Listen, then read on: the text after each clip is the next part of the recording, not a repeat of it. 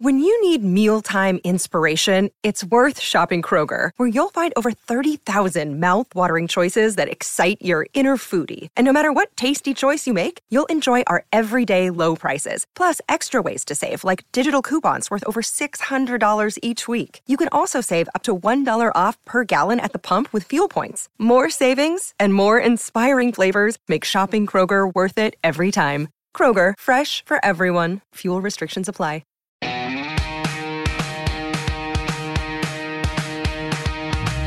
Hey everyone, welcome to Group Text. I got a quick question. Does anyone else remember the mid to late 90s when you couldn't go anywhere without hearing today's guest, ready for this, 12 times platinum album, Pieces of You? Well, that is right. Today I've got Jewel. How are you? Hi, how are you? I'm good. You're an amazing Grammy-nominated singer-songwriter, an actress, a mother, a mental health advocate, and you used to, as we all know, yodel with your family in Homer, Alaska.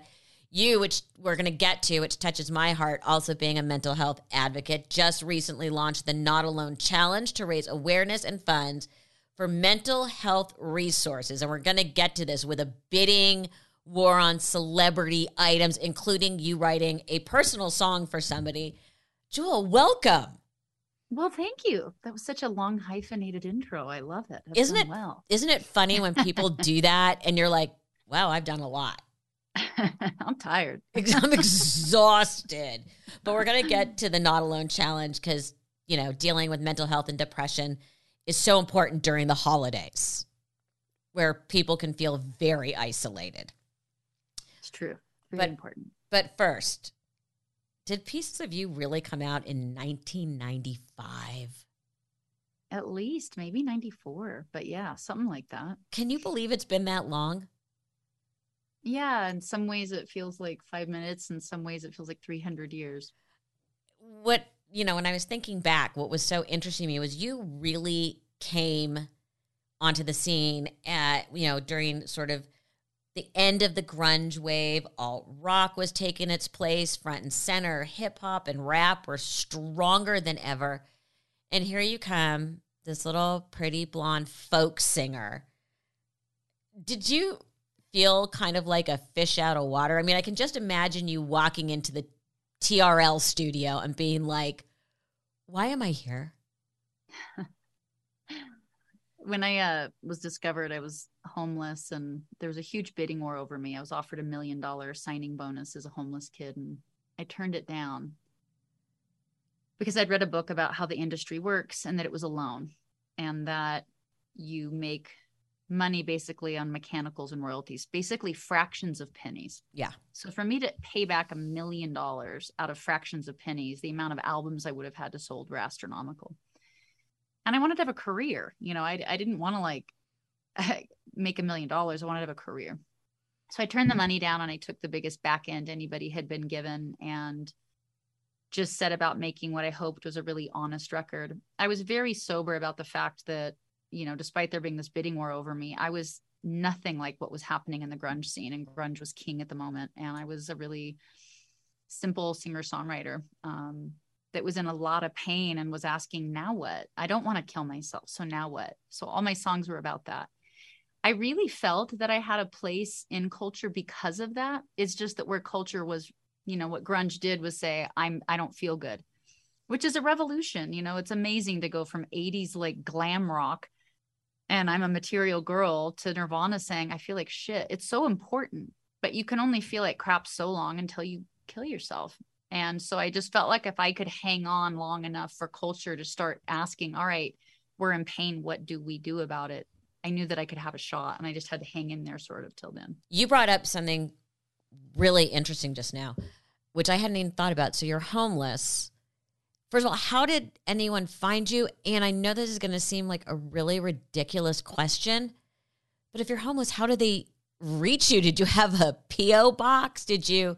How did you communicate? I ended up homeless because I wouldn't have sex with a boss. And I went in for my paycheck the next day and he wouldn't pay me. And my landlord, I had been late so often in rent. He was like, I can't let you stay. So I started living in my car. I thought I would get another job and would end up back on my feet, but it just became this very vicious cycle. I had bad kidneys. I kept getting sick. I didn't have insurance. I took sick days. I kept getting fired from more jobs. I started having panic attacks. I was agoraphobic. My car got stolen. I was living in. I almost died in the emergency room parking lot because they wouldn't admit me because I didn't have insurance. And that's how I ended up homeless for over a year. It was a really transformational period where I learned so much about developing the tools that now are what we use in my youth foundation for mental health. But I started singing in a local coffee shop to try and get off the street. No coffee shop would pay me to sing because grunge acts were getting signed. And now every coffee shop thought it was a site that you could get signed in. And so they would make you pay them $200 to play. And I was like, no, you don't get it. I literally just need money. So I found a place going out of business. And I said, hey, if you keep your doors open for 1 month, and if I can start bringing people in, can I keep the door money and you'll keep the coffee and food? And we shook hands. And the first time there was like 2 people and then 4 and then 12. And it just grew up over the course of, I don't know, several months, until it was like people spilling out of this coffee shop and record labels heard about it. And so they came to see me sing. They had no idea I was homeless. I remember buying some record executive a taco. I had no concept of an expense account, like such a ding dong. And how about this guy letting me? Damn it. What you said something earlier that's fascinating. So here you are, this little folk singer, and you're blonde and cute, and nobody at that point knows you're homeless, yet you knew enough to know that back end was important. Who taught you this? How did you learn this? I was a voracious reader. I moved out at 15 and I felt like, I don't know, knowledge might keep me safe. I was reading a lot of philosophy and the idea of nature versus nurture. And if I had bad nurture, would I ever get to know my nature? And was happiness a learnable skill? Was it a teachable skill? And so those are the things I was thinking about as I moved out at 15. And those were continued conversations I was having with myself while I was homeless to figure out, how am I going to turn my life around? How am I going to stop having panic attacks? How am I going to stop shoplifting? I had learned how to be happy while I was homeless by developing skills, developing practicable skills that I felt like were leading to real changes in my panic, agoraphobia, shoplifting. So by the time record labels came, I was feeling, and though I was homeless, I felt powerful because I was learning how to be happy despite a really bad circumstance. And I was a reader. And so once labels started coming to me, I just went to the library and went to the business section and found a tiny category of music business. And there was one book called Everything You Need to Know About the Music Business. And so I rented it and checked it out and read it. And it was very informative. It taught me about all the contracts, about mechanicals, royalties, everything. It's you should be teaching. It is what you should be doing right now. I mean, God, did you always know how smart you were? Because we're 5 minutes in and I'm like, you're brilliant. Aw. I didn't. I was dyslexic. I moved schools twice a year. I lived in 22 different homes between 8 and 18. Was in a series of my dad was abusive. My mom left. So I was just a very downtrodden, very dejected woman with very little self-worth, but I was incredibly stubborn, really hopeful that I could learn what happiness was. I guess maybe arrogant enough to think I could do it. I don't know. Something else I didn't know that I found out is you went to Interlochen. Explain to people what Interlochen is, because it's a big deal. Yeah, so I move out at 15 in Alaska. I'm paying rent. I have like $400 a month rent to pay. Very hard as a 15-year-old. I had multiple jobs, no car, hitchhiking. One of the jobs I get is cleaning a building. A dance teacher comes from out of state. And I said, hey, if I clean your studio for free, would you let me take your dance workshop for 2 weeks? And he said, sure. Turns out I'm a terrible dancer. But he found out I was a singer, and he came to see me sing in a local pub one night. And he was like, "You're a great singer." He goes, "I'm a teacher at this fine arts school called Interlochen." And I was like, "Great." In my head, I'm like, I'm trying to get rent money. Like, I don't know what this has to do with me. And he said, "I think you're talented. I think I could help you get a scholarship." And I was like, "Come again? That sounds like a free thing."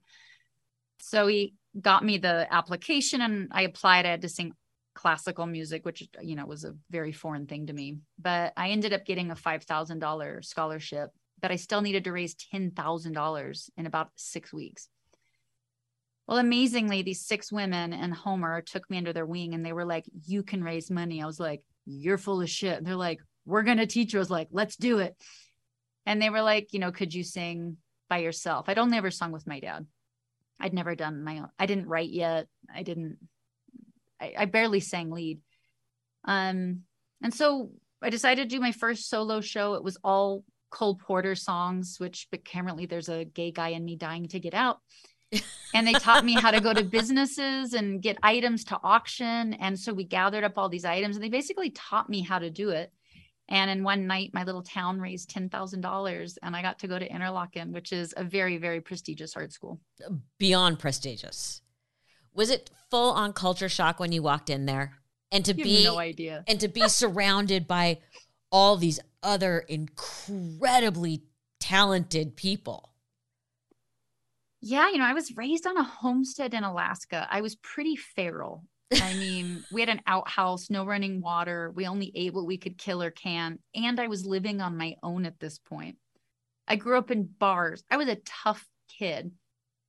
I had enough money to get to Detroit. I think I took a Greyhound bus up to school. I think I hitchhiked the rest of the way to where the road was to the school turnoff. I remember wearing a leather jacket, walking down the street and people pointing at me. And I was like, that's probably not a good sign. Why are people pointing at me? A woman comes up to me, a teacher, and she goes, "You need to go to the dean's office." And I was like, the hell did I do? I literally just walked down the street. I just got here. I get into the dean's office and he goes, "What are you doing with the knife?" And I was like, "What are you talking about?" And he goes, "The knife. I had a skinning knife on my belt," which was very normal where I'm from. Right. Everybody has a skinning knife on their belt. Well, they thought I was going to come stab up the place or something. It's very frowned upon in the finer establishments down in the lower 48. So he was like, "Where are you from?" And I was like, "Alaska." And he goes, "Give me the knife." That poor dean, I didn't realize I still had to have book money. I still had to have food money. So I had to get a job. So I was the only kid there that was actually working a job off campus to try and pay just to go to the school. What was their reaction when you opened your mouth and this voice came out? It wasn't really like that. It was classical music, which I wasn't trained in. My teacher said she really liked my voice. And I remember being shocked because everybody there was like studying to be a Broadway singer and opera singer, and they were trained. I was like a bar kid from Alaska. I didn't know how to read music. I had to learn everything by ear. It was definitely a difficult road. And I fell in love with sculpture. And so I figured this was my only year there. So I double majored and I double minored and I skipped lunch. And the dean, he calls me back and he was like, "You can't take 2 majors and 2 minors and skip lunch." I was like, "The hell I can't." I was like, "There's no way I'm coming back here next year. You have to let me take advantage of this. Like this is probably my only chance that I'll get to be around such talented people and such talented teachers." And so bless his heart, he let me do that crazy schedule. And then the next year I got a full scholarship to come back. It's just, it's a mind-blowing story. Then you get your recording contract and Who Will Save Your Soul comes out and blows up. Were you prepared for that at all? Or was it like such a whirlwind once that happened?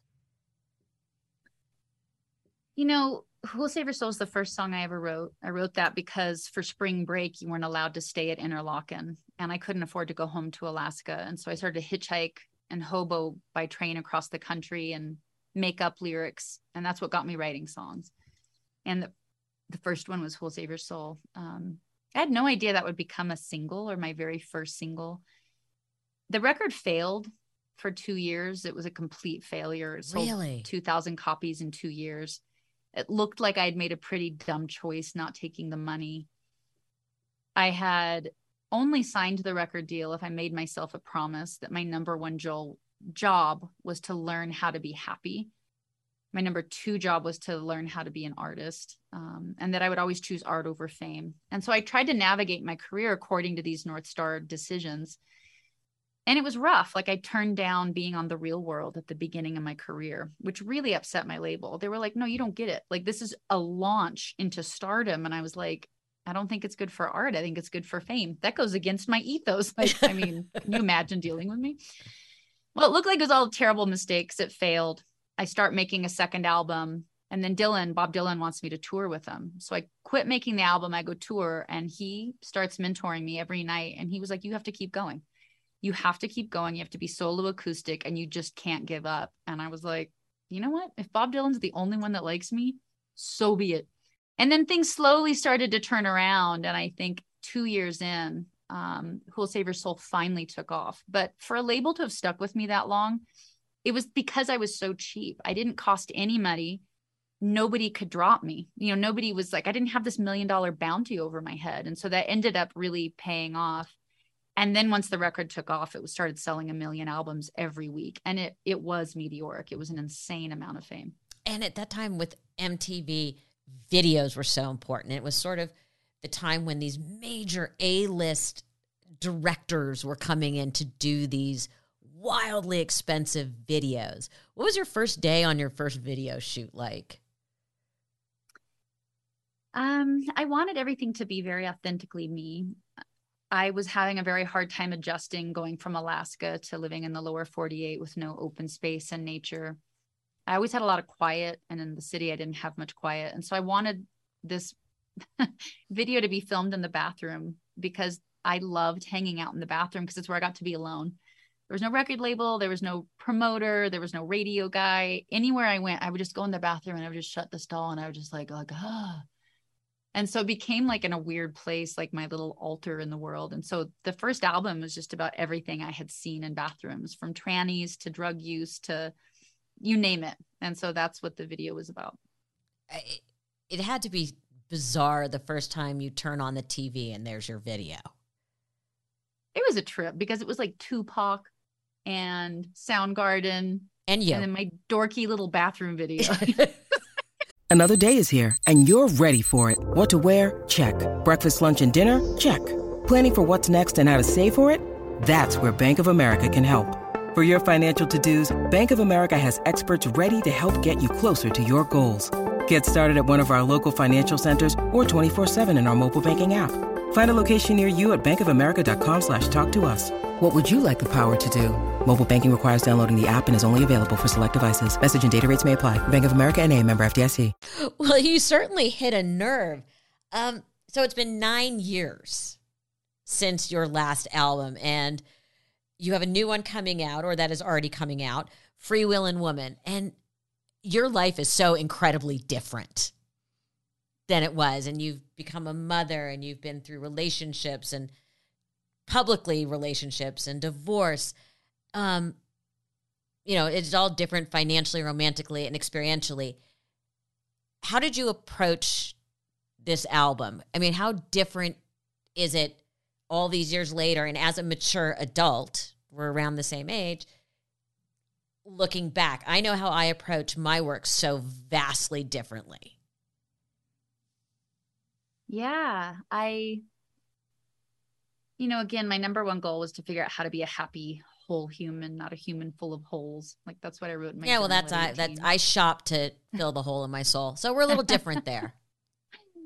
So I took like a lot of breaks in my career. Like at the height of Hands, I quit for 2 years because that much fame made me really unhappy. And I had to be willing to let it go because it made me miserable. And so I had to retailor my career in a way that worked for me. And that meant less fame, I think I told my label, I'm like, my new career plan is to kill my momentum between every album. And they were like, come again? Worst idea ever. And I was like, no, I think it's a good idea for me as a human. I won't have a mental breakdown. Not a great idea for the bottom line. Yeah. Hard idea for the bottom line, but the right idea for me. And so this last 7 years was just recovering from a divorce and learning how to be a single mom and learning to heal in a whole new way and develop a whole new set of tools and skills for myself. And then finally, it was time to make an album, and I wanted it to be who I was now. I'm a 48-year-old woman. I feel like I'm at the peak of my abilities, of my writing abilities, of my vocal powers. And I feel empowered. I fought so life to live a life that allows me freedom. And I wanted it to have that sense and that feel. So this is the first album I've ever written from scratch. It's very hard. I wrote 200 songs to get the 12 I like, because I wanted it to have this unapologetic, deeply grounded, rooted place that I fought so fucking hard to get to as a female in this business and in this life. How long did it take you to get to the 12? I mean, how long ago did you start legitimately writing this album? I wrote it and had it produced before COVID. And I want to say the process was 2 years of writing. I wrote and wrote and wrote and wrote and wrote. And then recorded, and then COVID hit and I decided not to release it. I waited. So all told, it really took quite a while. Do you ever have any desire to write for other people? Or do you write something you're like, this isn't going to work for me, but it'll be great for Katy Perry? Not often. I've been asked to write a couple times. I'm kind of ornery because I'm ornery. I remember an A&R reached out for LeAnn Rimes. They liked Standing Still a lot. And they wanted me to write something like Standing Still for LeAnn. And I was like, I don't want to write Standing Still for her. I was like, I want to hear her do like that old school country in a new way with that yodel in her voice. And the A&R was like, yeah, I'm the A&R. Fuck off. And I was like, noted. So my vision just wasn't always like the same thing. I had another song that Josh Groban's A&R reached out for. You know, I'm sure they didn't even know, the artists didn't know, but they didn't like the names that I had chosen, Salvador Dali and his wife. They didn't like the names. They thought they were too quirky and wanted me to replace the names. And I was like, nah, I don't care. Don't record it. Don't do it. It's just so fascinating for me to especially hear about singer-songwriters and their process, because so much comes from the inside. Were there days where you were too happy to write? I know that sounds crazy, but I grew up with my mom touring with Mac Davis. For people who don't know, he was one of the great singer-songwriters. He wrote In the Ghetto for Elvis and an amazing performer. And then he kind of just stopped writing. And my mom said, Mac, what is wrong with you? And he had gotten married, to the correct woman that time. And he said, I can't write when I'm happy. Do you find that? Are you better at writing? Are you more inspired when you're unhappy to sort of vent all these things, or happy to be able to share all these things? I write well happy, but it was something I tried to be very cognizant of. A lot of writers can't write unless they're high. A lot of writers can't write unless they're miserable or embroiled in some intense, terrible thing that they just need writing to save them from. That always just seemed so dangerous and frightening to me that I really wanted to make sure that I developed the muscle where I wrote all the time. I actually write better, happier, I think. I remember the sad times just fine. If I need to write a sad song. You're like, I can bring this back up. Yeah. So here we are. You're 48. You're going to be out promoting the album. I assume that you're going to start touring, or at least do a small tour. How does it feel that you realize, even though it's smaller venues, that you're suddenly competing for dollars with like BTS, who are all in their mid-20s, or Billie Eilish, who I'm not even sure is 20 yet? I know I personally see things and it's just like, oh God, I have to hike up the skirt and go to the gym and stop eating for a minute to even be considering doing this, not even depending yet on my abilities. I toured this summer. Train and I went out. We were in amphitheaters. I didn't know what it would be like. I hadn't been on, I mean, I'd been singing and doing corporate gigs, but I haven't done proper tours in 7 years. And you don't just give up 7 years without paying a price, right? I chose being a mom and growing and healing. And so I was curious what the price would be. The price definitely, is visibility, ticket sales, things like that. But it felt so good to walk on stage and realize I was better than when I quit. Not that I quit, just last time I stepped on stage, I was better and I felt sexier and I felt more in my body and I felt like my voice was better and the effect I was able to have on the audience. And that was a nice feeling that I didn't know if that would be the case. You can build back ticket sales if you want them. You can build those things back just with work, right? You just have to throw work at it. But you can't build back that talent component. Right. And so again, it was just fun for me. It was fun to be 48 and just feel empowered to be able to, in our business, we don't see many women our age doing this in an empowered way. You see a lot of people trying to, I don't know, I guess pretend we're younger or compete with younger. And I don't feel like that. I just feel like my own horse. I feel like I'm on my own race. And I feel like I have a lot of leg or, a lot of race left in me. I'm very competitive. I'm very ambitious. And I feel like I still have race left in me. So we'll see. Did you take your son on tour with you? Yeah, my son toured with me. He plays drums. And so he played drums on You Were Meant for Me. And he'd sing every night. It was just the sweetest. It made me love touring again. Did he enjoy touring? Yeah, he loves it so much that it's probably the only reason I'll go out next summer is because he made me love it again. It was so sweet. Yeah, because I obviously was a child who was brought around tours and sets and all that. And if it gives you any feeling of solace when you question it, I can make 3 meals, eat a day, breakfast, lunch, and dinner, easily off a craft service table. So I know that I can walk into a gas station mini mart and be able to create a meal. So there you go. He'll never go hungry. So all these artists now are starting to write these musicals based on your life, on their lives. Now you have such a compelling story. I'm already thinking Les Mis. Do you have any desire to do that?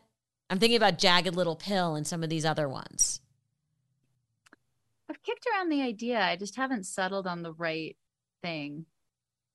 It's such a weird story to tell because every 5 years was like an entire lifetime that I wouldn't even know honestly where to focus, So you and I both are mental health advocates.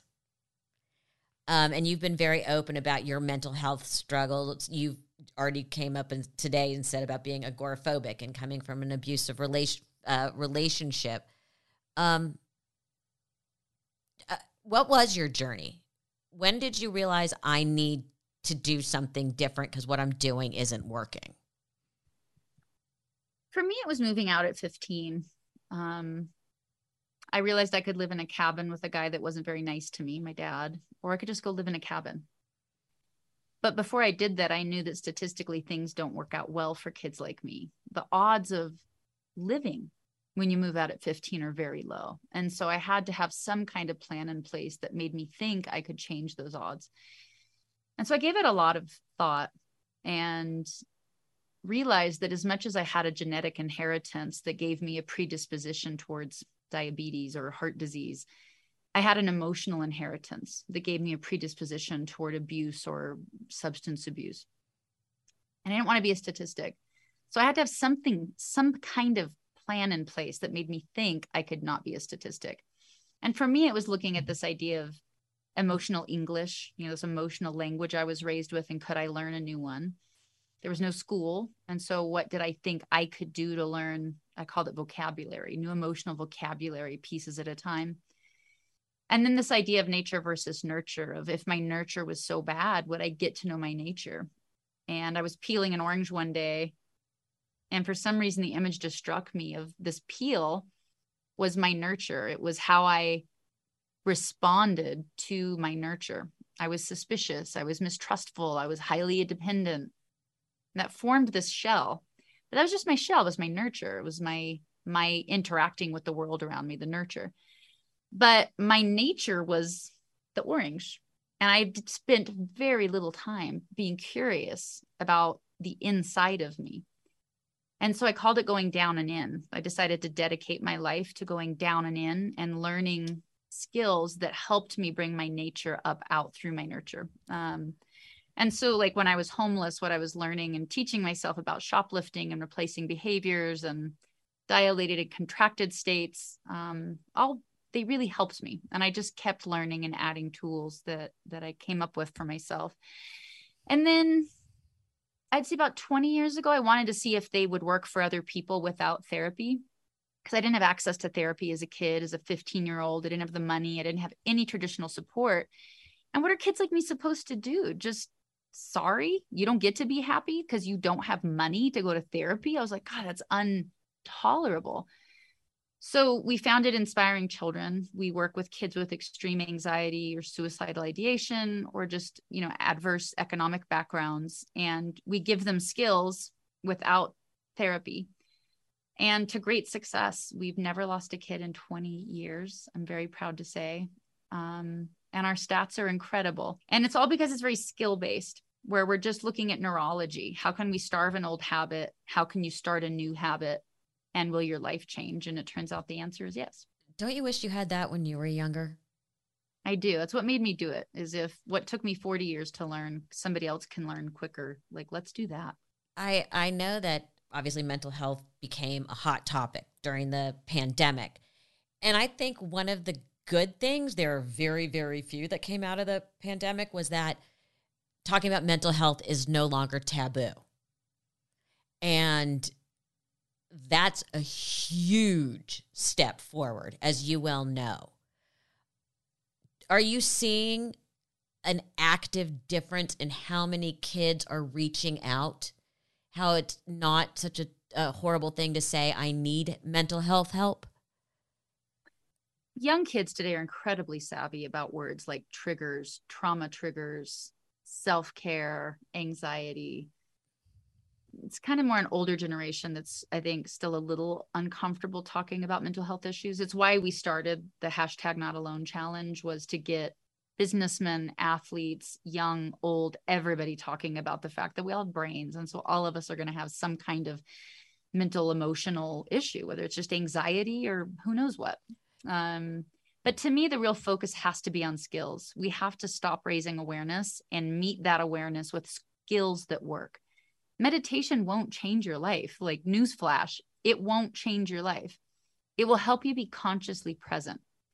Being consciously present won't change your life. It just helps you be present with whatever's happening. And it might be that you're present with anxiety. And so to change your life, you have to have skills to practice, because we live in a world of action. You have to start behaving differently, doing things differently. And so I think the mental health community has to do a much better job at coming up with real tools. We can't just raise awareness and then not give people anything. And so that's really been the focus of this mental health campaign. The #NotAlone challenge is not only raising awareness, raising funds, but scaling proven tools digitally that can work digitally without therapy. Not that therapy's bad. It's just not everybody has access to it. Right. Do you talk to your son openly about mental health? I talk to my son openly. I've never hidden from him that my father suffered from depression and ended up committing suicide. And I have made sure that we have those very open and honest discussions. Your son might be a little too young to use the adult language with it, but have you started having that open dialogue of talk to me? Absolutely. He also knows what I do for a job, which primarily is all in mental health for the last 7 years. As well as, a great indicator of healthy adults is being able to anchor into the good and bad parts of a long history arc. So helping your children understand that, great Uncle Gary got in a drunken rage and burned down the barn is just as important as telling him, Aunt Sally won an Academy Award. What they found really helps anchor kids psychologically in is realizing that families continue across many, many ups and downs over a long period of time, because it helps them when they're feeling down or they do something wrong to go, no, but we still make it. We still survive. That's the conversation I always have with my son. Not Alone Challenge. Hashtag Not Alone Challenge. Talk to me. What can we do? Where can we find it? How can we help? Yes. Well, I would love you to join. I would love you to be one of the people that joins us. I'm already planning on doing that. Thank you. It's 30-second videos. Yeah. If you go online, you'll see people, or you look up the hashtag, you'll see people posting their own issues or just supporting the cause. And then driving traffic to an auction website where you can bid on amazing things like, oh my gosh, there's so much stuff on there. You'll write a song. That is one of them. I will write a personalized song to the highest bidder. So it could be about your dog or your wife or your child. I'll be writing that song. It's a great gift. It's pretty fun. So I'll support yours, but then you have to support mine. We'll talk about that later, checking out Dee Dee Hirsch, mental health services and suicide prevention. I have to get that plug in, or I'm on the board. They'll come and hang me up by my toenails.